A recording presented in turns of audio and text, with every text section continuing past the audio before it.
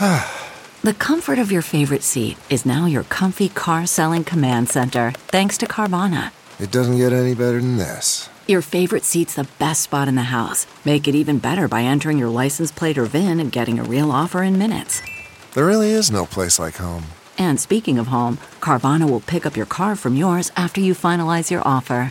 Visit Carvana.com or download the app and sell your car from your comfy place.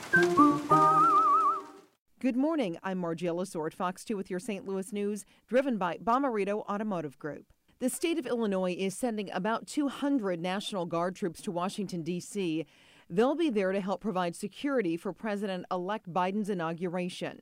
At least 10,000 troops from across the nation are expected to be in Washington next week. The FBI warns state capitals could also see protests next week.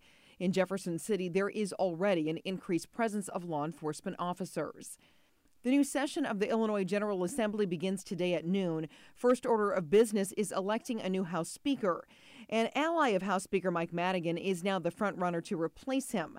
State Representative Emmanuel Chris Welch from the Chicago area has the endorsement of the Black and Latin caucuses.